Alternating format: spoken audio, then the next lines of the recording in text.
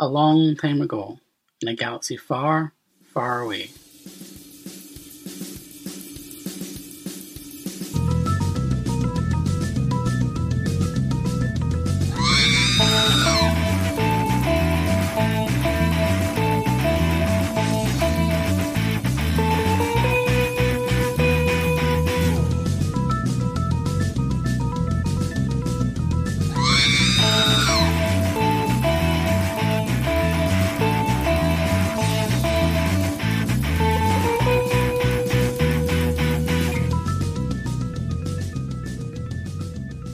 Hello and welcome to Force Ghost Coast to Coast. My name is Brian Salvatore.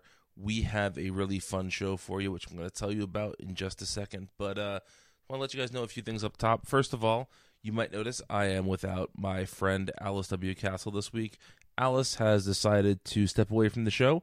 Everything is cool. Alice and I are still buds.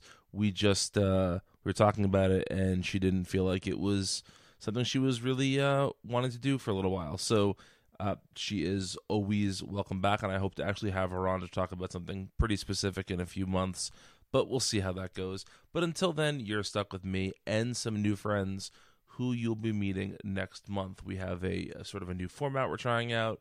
We're finally going to 2 episodes a week. I mean, a month, rather, not a week. Goodness gracious. Anyway, starting in April, there will be 2 Force Ghosts every month. We're doing a series leading up to episode 9, which is going to be a lot of fun, as well as new shows with 2 new co-hosts who you guys will meet next month. I am very excited about this, and so please stay tuned starting in April for season 3 of Force Ghost Coast to Coast, and I hope you guys enjoy it. But this month, we have a guest on the show. He is a longtime Star Wars fan. He is a podcasting legend, and his name is Matt Belknap. If you have never listened to Never Not Funny, you are missing out on one of the absolute pinnacles of podcasting. And Matt has been with the show since the very, very beginning. Matt is involved in a number of podcast ventures. Indirectly, Matt is responsible for this show because we host this show on a podcast hosting platform that he is a part of. And we met actually talking about that platform and talking about the potential of a Multiversity Star Wars show. So if you've enjoyed the show, thank Matt Belknap. And Matt and I are going to talk a little bit about being dads who want their kids to like Star Wars and sort of how you can navigate those waters without pushing things, without being kind of forceful in it, but maybe a little bit being forceful. But Matt also talks a lot about sort of his Star Wars origins, and it's a super fun show. So he talks about where to find him on the internet at the end of our interview, but you can find this show and many other great podcasts at multiversitycomics.com. We have lots of Star Wars coverage. We're trying to ramp up some Star Wars comics coverage, getting back to book reviews, all that fun stuff. So definitely check us out for all of that in the not-too-distant future. You can find me on Twitter at Brian Needs a Nap. You can, of course, always tweet at the show at ForceGhostC2C. And like I said, in April, we're going to have 2 episodes. They're going to be a lot of fun. I'm very excited about it. And so until then, may the Force be with you. Well, I am joined by Matt Belknap, a godfather in podcasting. I think self-proclaimed, probably not so much, but we all think so. He is the co-host of Never Not Funny. He has been a podcaster since, 2006? Yeah. So Matt is a pro at this, and the other thing he's a pro at is being a Star Wars fan. When Matt and I first got on the phone to do some podcast business, I think we talked podcasting for like 3 minutes and then Star Wars for an hour, and that was right before The Force Awakens came out. So that was a long time ago. Yeah. So first of all, welcome to the show. Glad to have you here. Thank you so much for having me. Yeah, good to have you. Before we get too deep into our topic for today, just sort of what's your Star Wars history? What was the first movie you saw? What was your initial favorite character? What do you think of the new stuff? Give me sort of the quick recap here. Well, I don't know how quickly I can do it because it's been basically a lifelong obsession. I was my dad took me to see Star Wars in the theater. It was, I think we did some, not that long ago, actually, we talked about it and sort of figured out it was not, I was 3 years old when I was 2 years, I was about to turn 3 when it was first released. So we figured out by sort of piecing things together that it was probably on one of the many, that when Star Wars opened, it played for over a year, I think, in theaters, on some level. And so I think it was probably more like spring or early summer of '78 that I saw it. I've over my life, I've sort of pretended that I remember that experience, but I probably don't actually remember it very well. I definitely remember, having the action figures. I know there's a delineation in my brain of because I lived in Connecticut I lived in New York City when I was 0 to 3 years old, and then I lived in Connecticut for a couple of years, and then we moved to upstate New York. And I remember playing with my Star Wars action figures in Connecticut, so that was a bigger deal. And then having the record that there was I think it was a book that came with a record, sort of like one of those toy records that told the story of the first Star Wars movie. And so that I probably knew the plot of it more from that record than the book than the movie itself. But then, but it was it was a huge deal. When we moved from Connecticut, the one thing that got lost in that move was my original Luke action figure, which was devastating. That was one of the most traumatic experiences of my young life, which I held on to a lot. And to make it up to me, my parents tried to make it better by getting me the Dagobah Luke figure, which I'm still excited to have, but it was it's not the same thing. He doesn't have a lightsaber in his wrist. This is terrible. So by the time we moved, I guess it was 80 or something, and then I have a much more clear memory of going to see Empire Strikes Back.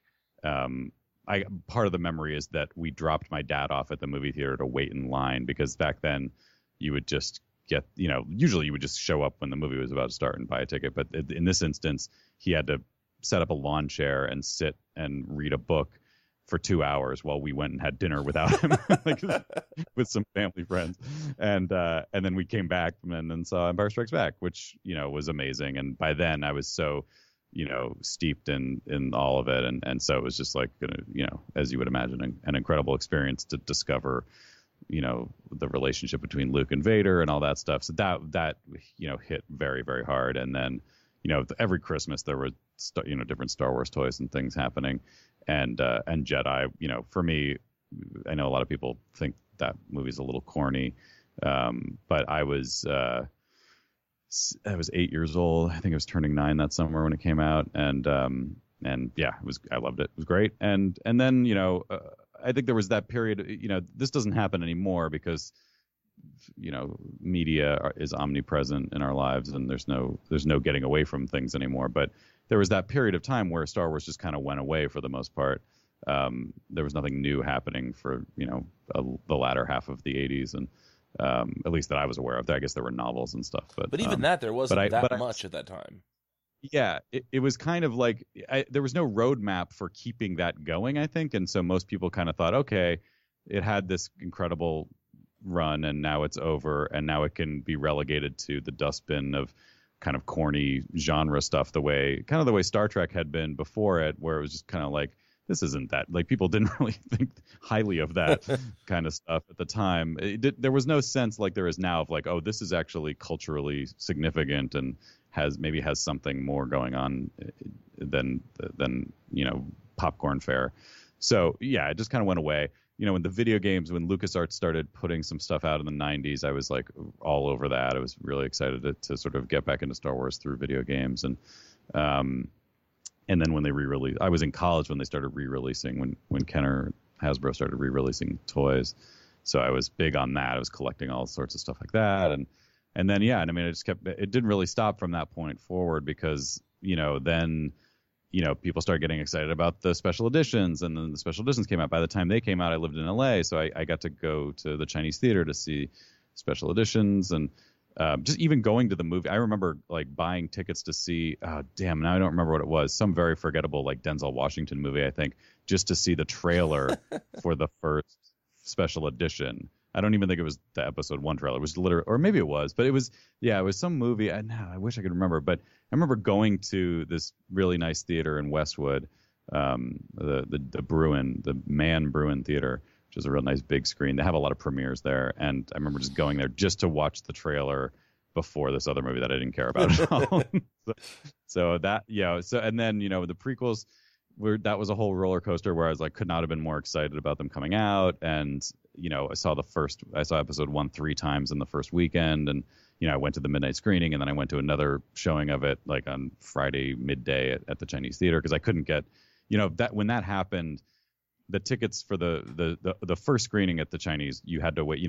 There was a whole news cycle about how people waited in line for a month to buy those tickets. So I didn't get involved in that. I sort of kept living my life, but I was able to get tickets for like the following day, and then I went and saw it in the Chinese, because that's the lore of Star Wars, is that the Chinese theater is like this significant spot in the history of Star Wars, from Lucas having a burger at the Hamburger Habit across the street, and on opening day, and then seeing the line around the block and being blown away, which I don't know. That might be somewhat apocryphal. You would think that he probably had some inkling that it was going to be successful by then, but I don't know. Maybe the claim is that he didn't know if it was going to bomb or what was going to happen until he saw that line, and he was kind of like amazed. But anyway, it's always fun to go there, and they've got R2 and 3PO's footprints outside and all that good stuff. So that was cool. But I basically had to do mental gymnastics to convince myself I liked it.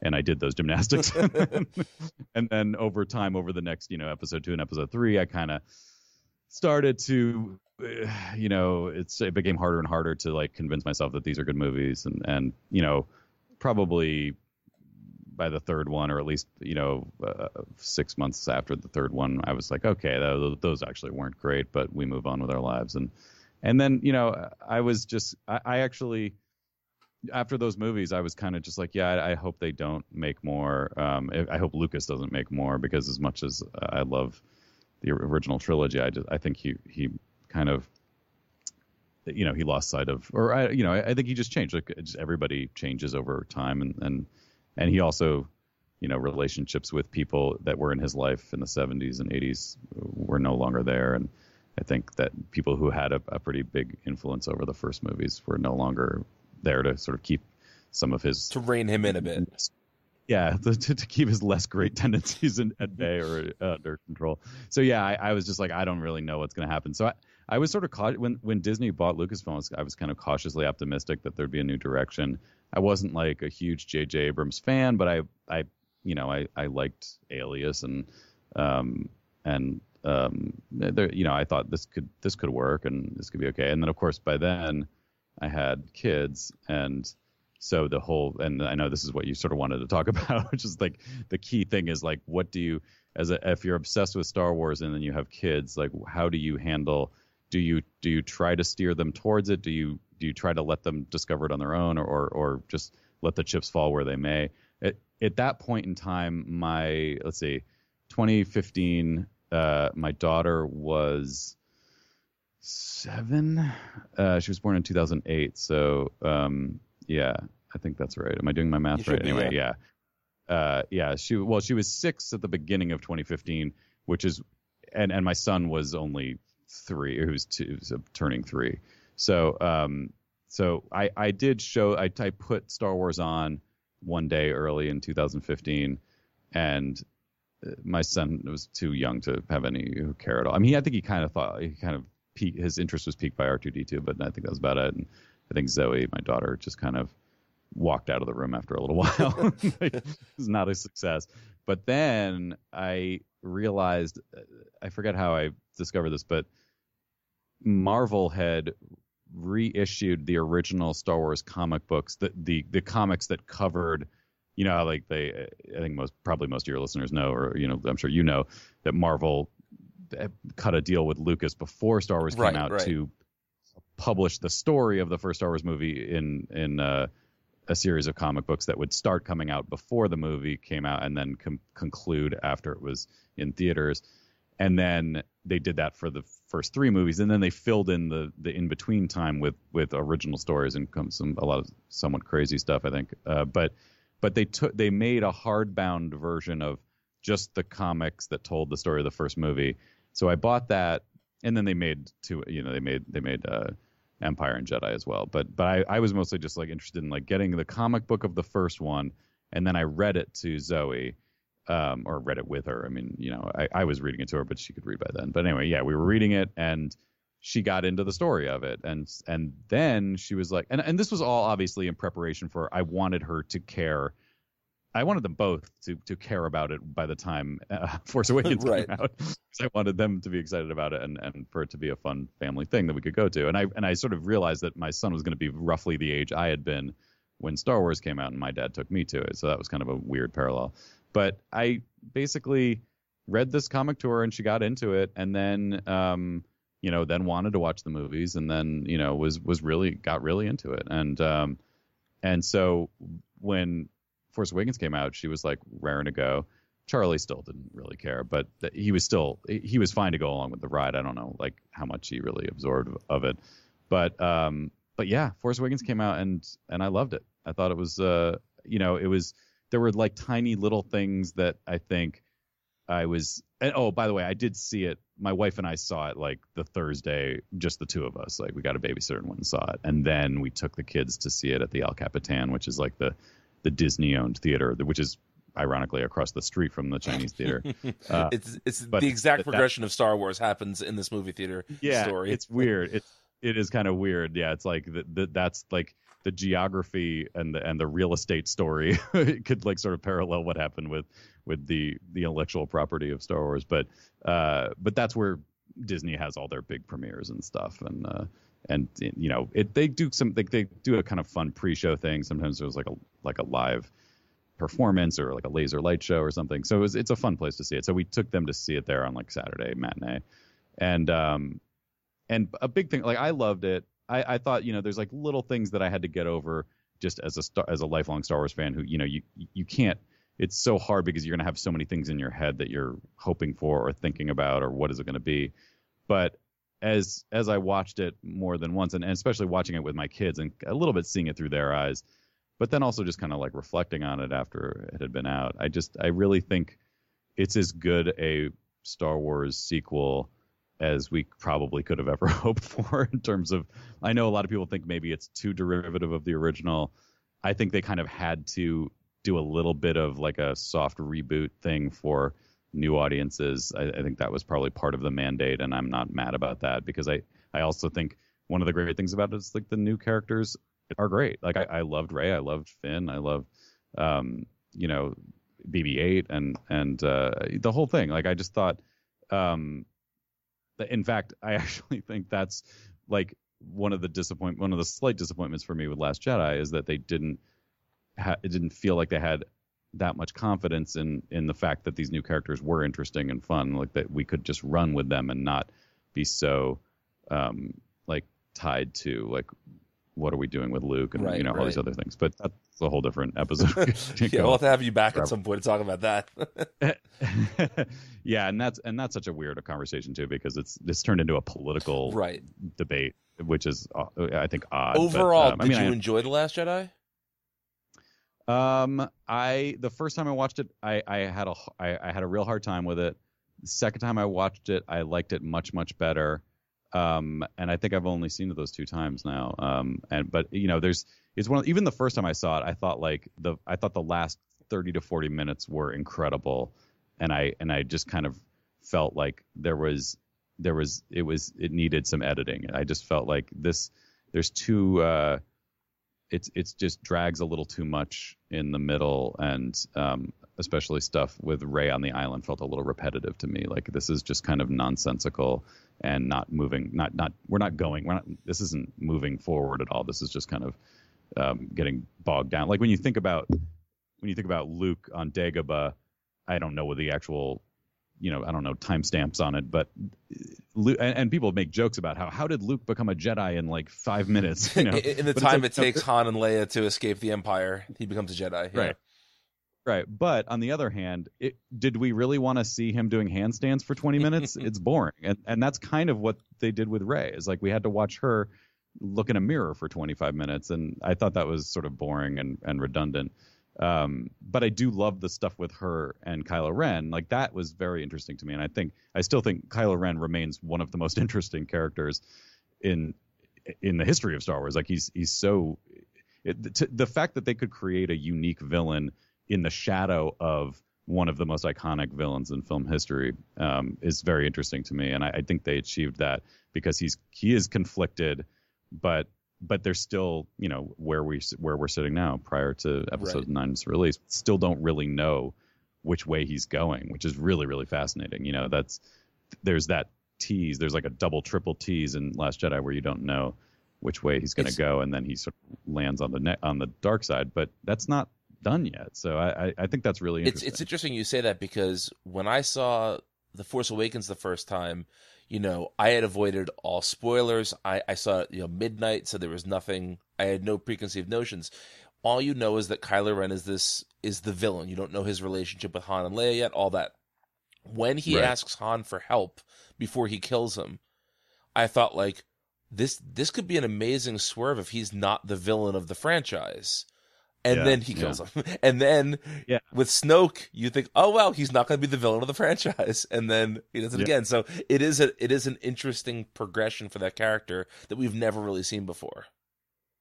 And I still think it's possible that this trilogy is going to end with him turning around. Like, I don't know. Like, I just don't know. Yeah. Like, I think that's kind of an interesting mirror image of, you know, what we are used to seeing in Star Wars stories where, you know, somebody like, you know, obviously Anakin becoming Vader, it's basically the would be the inverse of that, starting out evil and becoming good.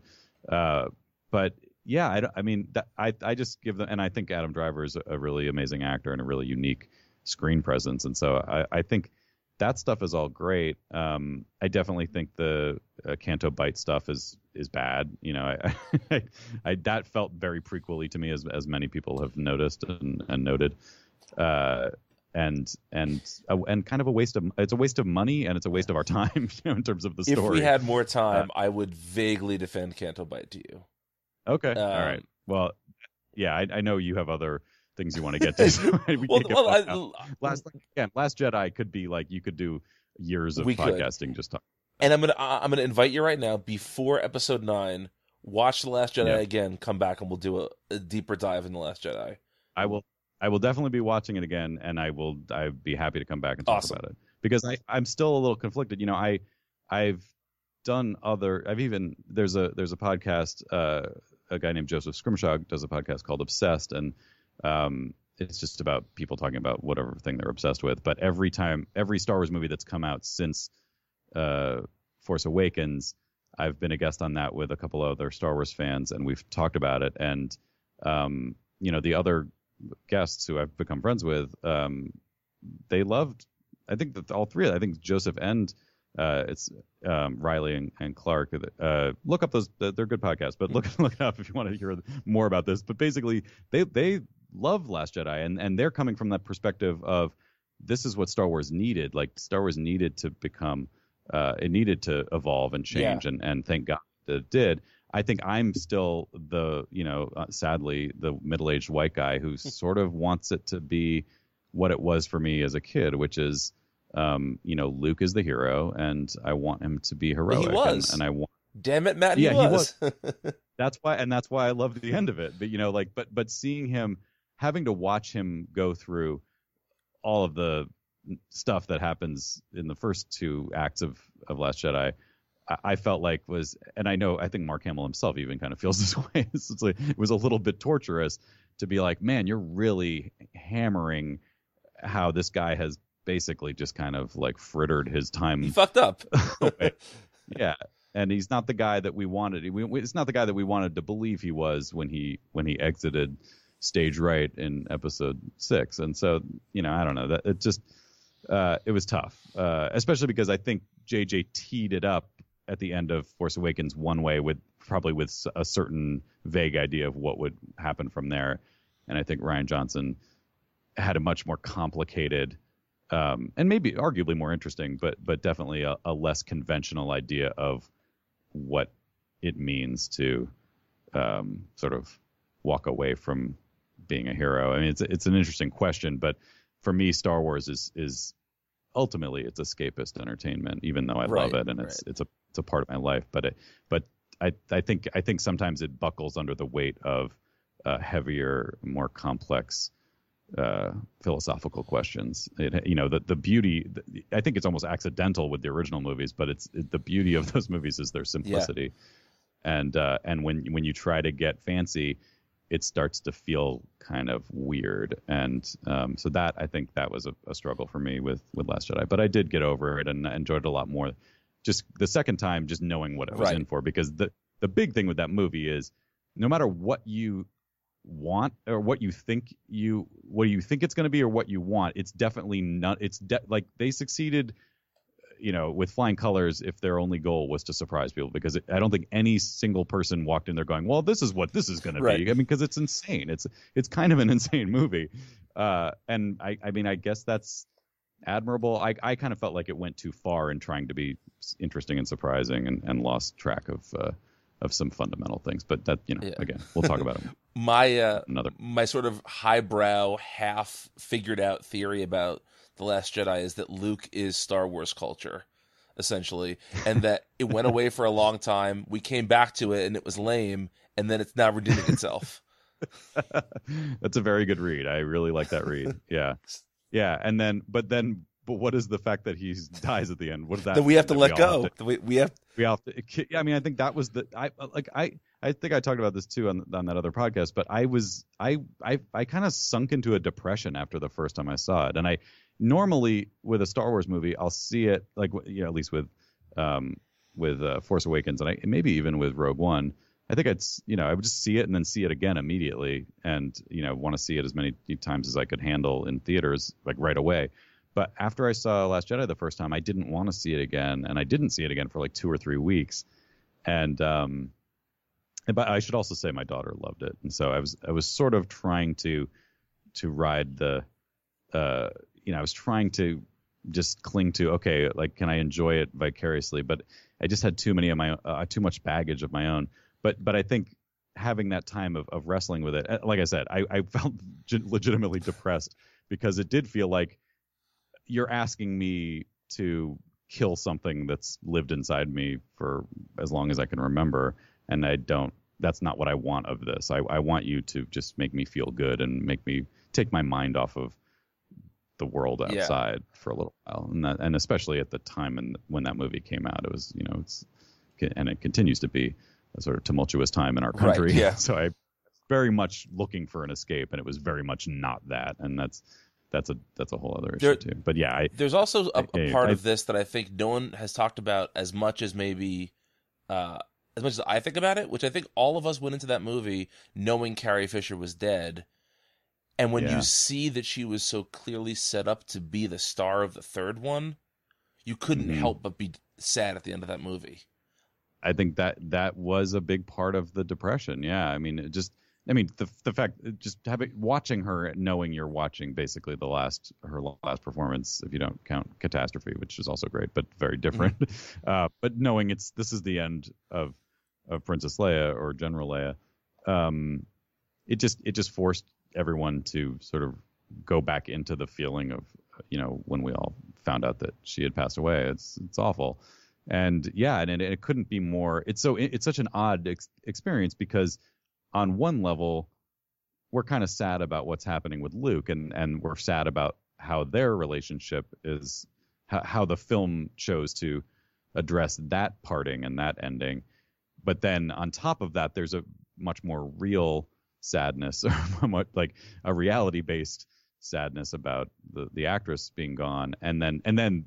So then there's that third thing, which is what I think what you're saying, which is what the hell are they going to do? Like this is a terrible, just from a filmmaking standpoint, this is a terrible disaster to have to course correct from what was clearly, maybe where they were going. It seemed like there was a nice symmetry to, okay, episode 7's going to be Han's, episode 8's going to be Luke's, and episode 9's going to be Leia's, and that's a nice little triumvirate, a way of closing out the 3 major characters of the original story, and now we don't get that, and I know they're going to pull some footage to try to they're going to try to make her a part of episode 9, And maybe that'll work. I'm not saying it's not going to work. It's just obviously not going to be what it would have been if they had written a script knowing they had her available. Yeah. My daughter is younger than yours. My daughter's about to turn 7 in a few weeks. But she loved The Force Awakens also. And I had shown her, I guess I started before The Last Jedi, showing her all the films. And I had this very important goal in mind, which was that I wanted her to watch Empire before somebody spoiled Empire for her. That was a very, very meaningful goal in my life. And so we watched A New Hope and she loved it. We got to Empire, and I'm not even watching the movie. I'm just watching her watch that scene. And how old was she? She was, I guess, like 4.5. Maybe 5. She wasn't yet in kindergarten because I wanted to get it done before kindergarten, thinking some little shit in her class is going to say something to her. But so I'm watching her watch it, and she turns to me and she goes, "This is great."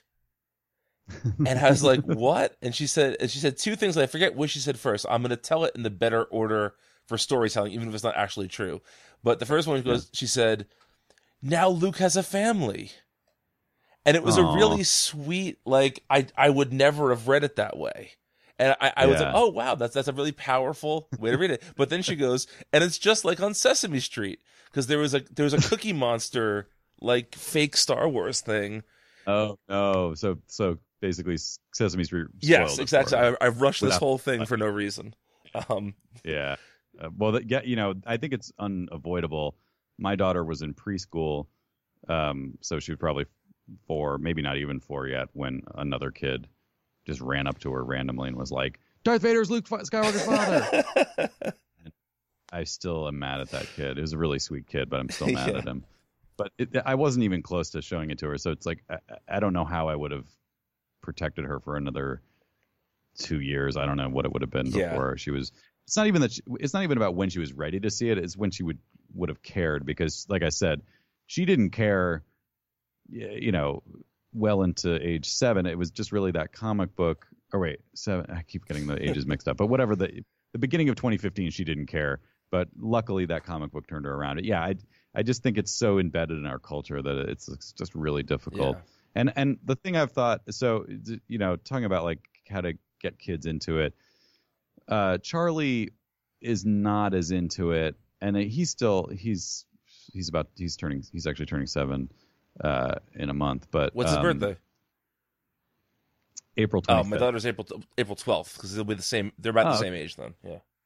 Oh, nice. Okay, yeah. So with him, I've kind of laid off it a little more because I don't want to force it. I think I probably forced it a little bit with Zoe, and she ended up liking it. But now she's kind of, I wouldn't say she's over it, but she got really into Harry Potter.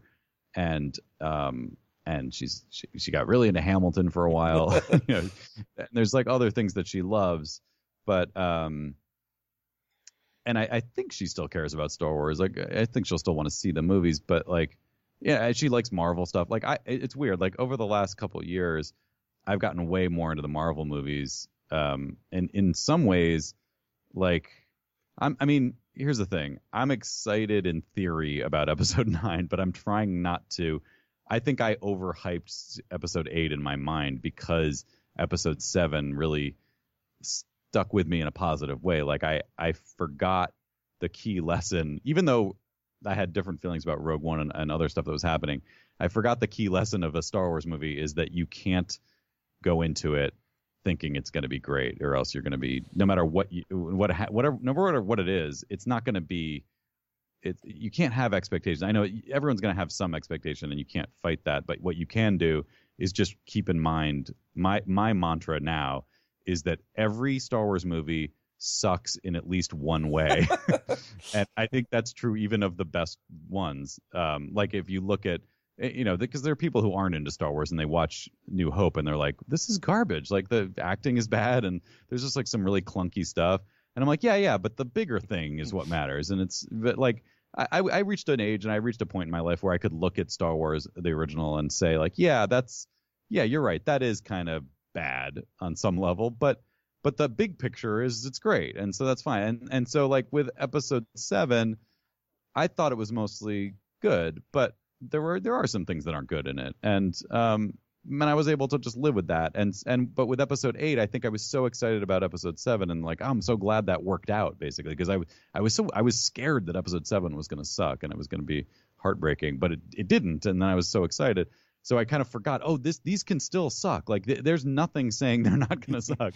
And so like I think what the mindset I'm in now is like to not really, I'm trying to be very zen and just like not think about it. And luckily, I think Disney has finally realized after the Solo semi debacle that they need to lay off too and just let people get a little distance, because sort of the magic of it is you've gotta be excited. You have to want it again. And I think sometimes like Solo was too soon, and people were so sort of, a lot of people like me were turned upside down by Last Jedi, and then just like, I don't know, I don't think I'm ready for another Star Wars. Like, give me a break. Like, let me catch my breath. And I actually like Solo. I think Solo's fine. Like, I think it's fun. Yeah, absolutely. It's kind of more the Star Wars movie I wanted when Last Jedi came out, oddly enough, because it is escapist and just very straightforward, and yet I just felt like I just had like Last Jedi is such a meal. It's just like even if you loved it or hated it, it's still a lot to go into a new movie 5 months later. It was it was honestly like it could have been 2 movies easily. There was so much in it. Like it was just too much content. And so to then throw another whole movie at you, I'm glad that they're not like, I love that there hasn't been a trailer. I love that they haven't announced the title. I want it to just kind of be like a little more stealth. I mean, I know probably after the next Avengers comes out, they're going to turn their attention to just like hammering Star Wars. Disney has other stuff that they've got the Toy Story sequel coming out and the Lion King live action thing and all that, and Aladdin. Like they've got a bunch of huge stuff coming out. But I think they realized correctly that Infinity War kind of stepped on Solo, and so now they're going to be like, let's just let Marvel have this sort of quarter. Yeah. We're going to have Captain Marvel. We're going to have this like sort of huge end of this chapter in the Avengers saga. Let's let that breathe. Don't cross the streams. Don't get anything confused. Like don't distract people with anything about Star Wars. Watch, I'll say this and then tomorrow they'll drop a trailer. But like that, if I were running the studio, I would say do not even put one drop of Star Wars information out into the world until Avengers has had its chance to just kind of run. And then let's start stoking the fire again, because that's, I think, when people will be ready for it again. But I guess I started out by saying like I've gotten sort of more into the Marvel stuff just because it's more for where I'm at in my life. I think it's just more like what I was looking for in these types of movies, which is just to like have fun and think. It's kind of soapy and it takes your mind. It's not consequential, and it's not like it's not. I did love I loved Spider-Man as a kid, but I'm not like, I don't have as much of.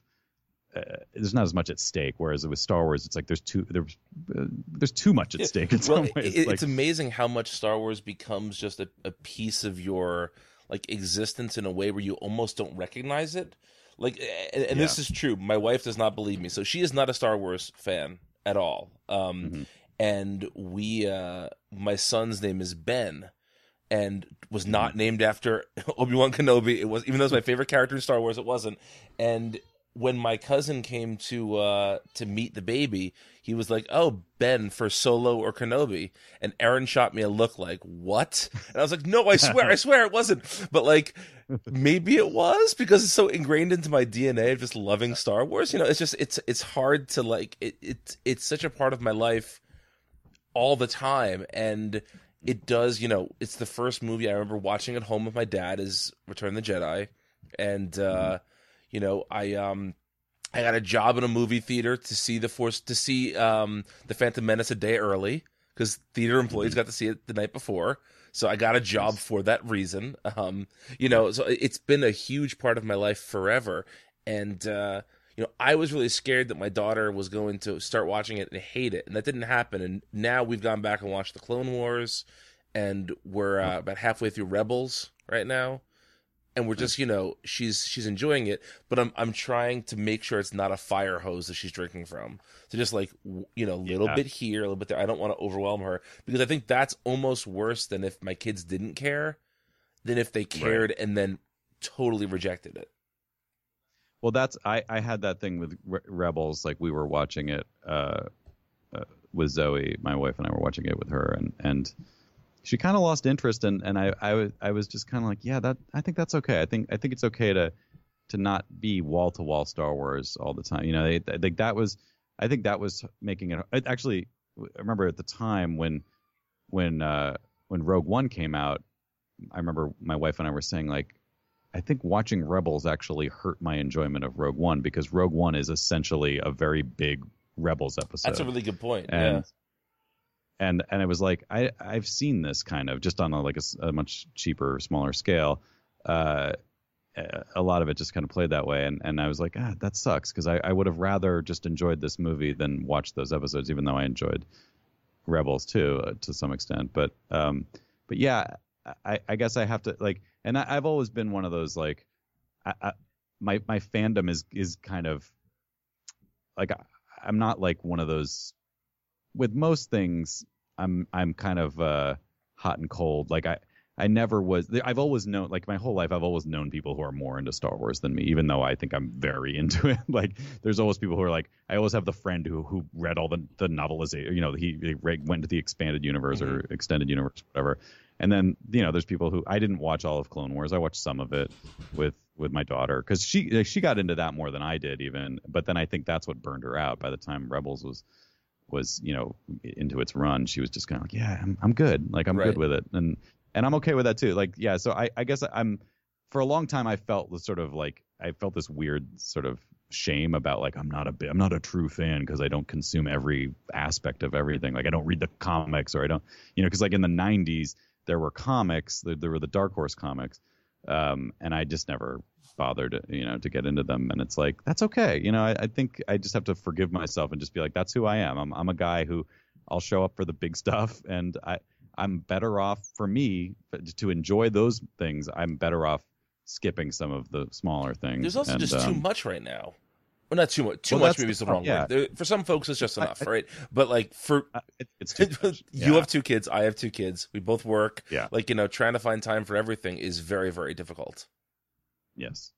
Yeah, and it's so, I just don't want to be in the position of, like, episode 9's coming out and I'm like, ugh, enough with Star Wars already. I want to be excited to see. I want to be excited to go back. Yeah. You know what I mean?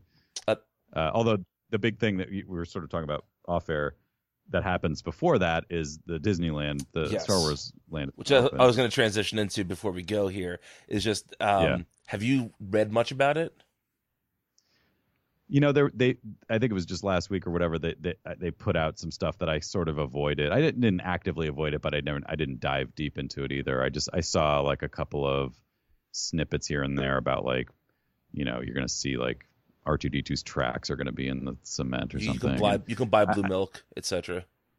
Yeah. So I'm kind of torn between, and this is the thing with these movies too, is like I always have this internal debate of, like, do I go complete, like, shut everything off and try to avoid anything? With an amusement park, it's a little different because it's not like there's plot points that I need to worry about. But it would be fun to walk in there not knowing anything and just seeing it and, like, experiencing it without any sense of what it's going to be. Although it's interesting, when they started building it, you know, we go to Disneyland maybe once or twice a year, and I remember one time, like a year or two ago, we went down there and you could see what was very clearly the iron sort of skeleton of an AT-AT, like, just rising up out of the construction site. And I was like, oh my God, I got so excited. And then there's the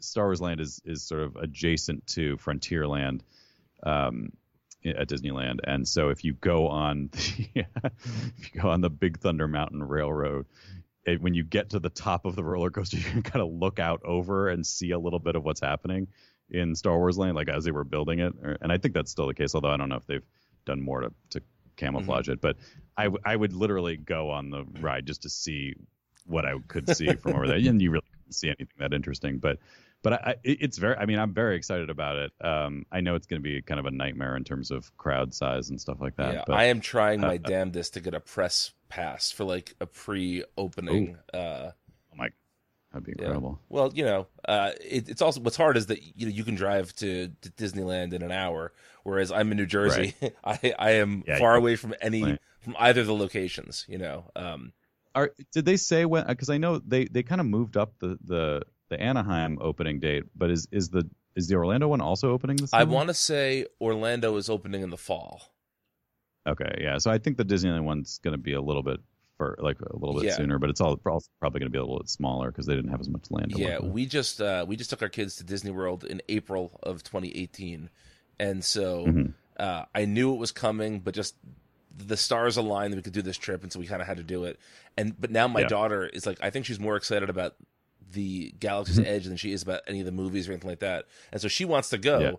But I was like, kid, you know how much of a nightmare it's going to be and how expensive it's going to be? It's going to be just, I'm going to have to win the lottery to do all the stuff that I want to do there. Yeah. But I'm excited to hear about it. You definitely have to go. I mean, you're close enough to, Yeah, we have to just figure out, there is no answer to, it's just going to be insane from the moment it opens until the foreseeable future. There's no getting around the crowd issue.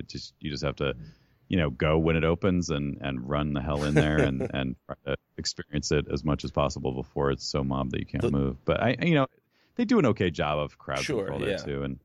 And there's one thing. The only trick that I know of is there's one weekend day that if you stay at a Disneyland hotel, you get to go into the park an hour before the general public. I was just going to say that I know Disney World does the same thing.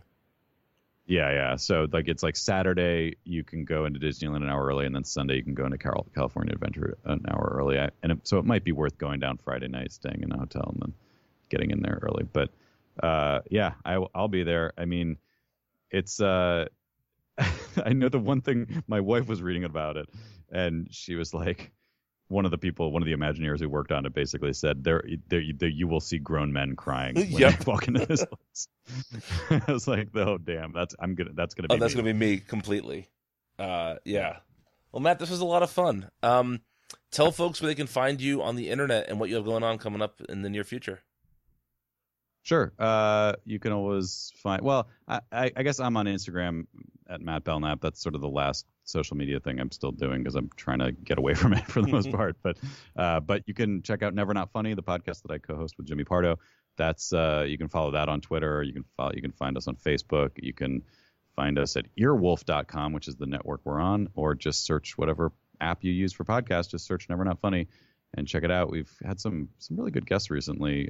Darcy Carden from The Good Place was just on. She was a delight. My wife is so excited to hear that one. We're behind, but she's a huge Good Place fan, so she's so excited about that.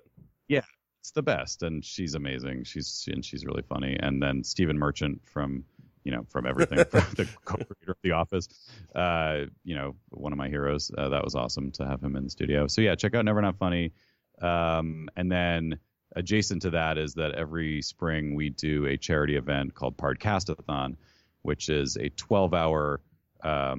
It's basically a 12-hour live stream version of Never Not Funny. We have new guests every half hour, and mostly comedians, but some celebrities, actors, musicians, people like Conan O'Brien and John Hamm and Sarah Silverman and Zach Galifianakis usually show up, and it's all for a great charity called Smile Train. We're raising money for Smile Train, but more than that, it's just we just try to pack as much entertainment into 12 hours as we possibly can, and that streams live at nevernotfunny.com on actually, oddly enough, it ties into this. It's May 4th this year, so there will be a bit of a Star Wars theme to it probably, just because it's May 4th.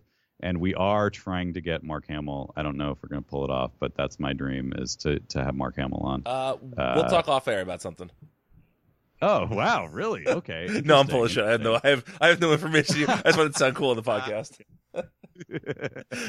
Yeah, I mean, I imagine every May 4th he's got something, or just is very much like not interested in leaving his house. But if we can't get him, just anybody. We gotta find somebody that we can get that's from the Star Wars universe. It's a pretty big group of people at this point. So you'd think maybe we could be able to get somebody like I don't know, Kelly Marie Tran or something.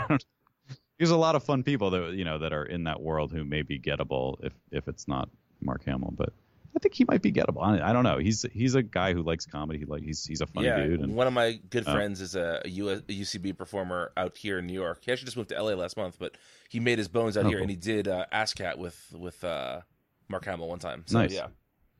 Amazing. Yeah, I mean, he seems like a very good dude. I know people who have met him, and everyone says he's just a great guy. So fingers crossed. But yeah, that's May 4th, nevernotfunny.com from noon to midnight Pacific time.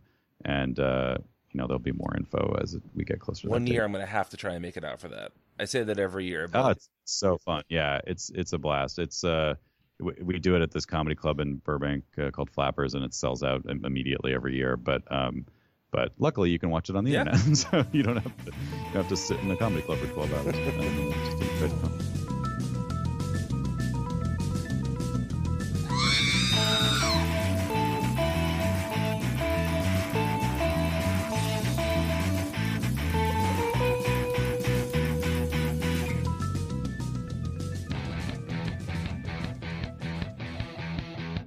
Hello, podcast listeners. We're the hosts of the DC3 Cast. I'm Zach. I'm Vince. And I'm Brian. Each week, we discuss most of the new releases from DC Comics, focusing mainly on Rebirth, Wildstorm, and Young Animal. We also look at the news of the week, discuss the film and television adaptations of DC material, and dig into industry rumors. We've also had a number of DC creators on our show, like Scott Snyder, Jim Lee, Christopher Priest, Steve Orlando, and Joshua Williamson. So, if you like Borat jokes, my wife, bad Dan DiDio impressions, this is bad? What the and an in-depth look at DC each week, join us every Wednesday morning at multiversitycomics.com, Apple Podcasts, or your podcatcher of choice. Come get Jurgens with us.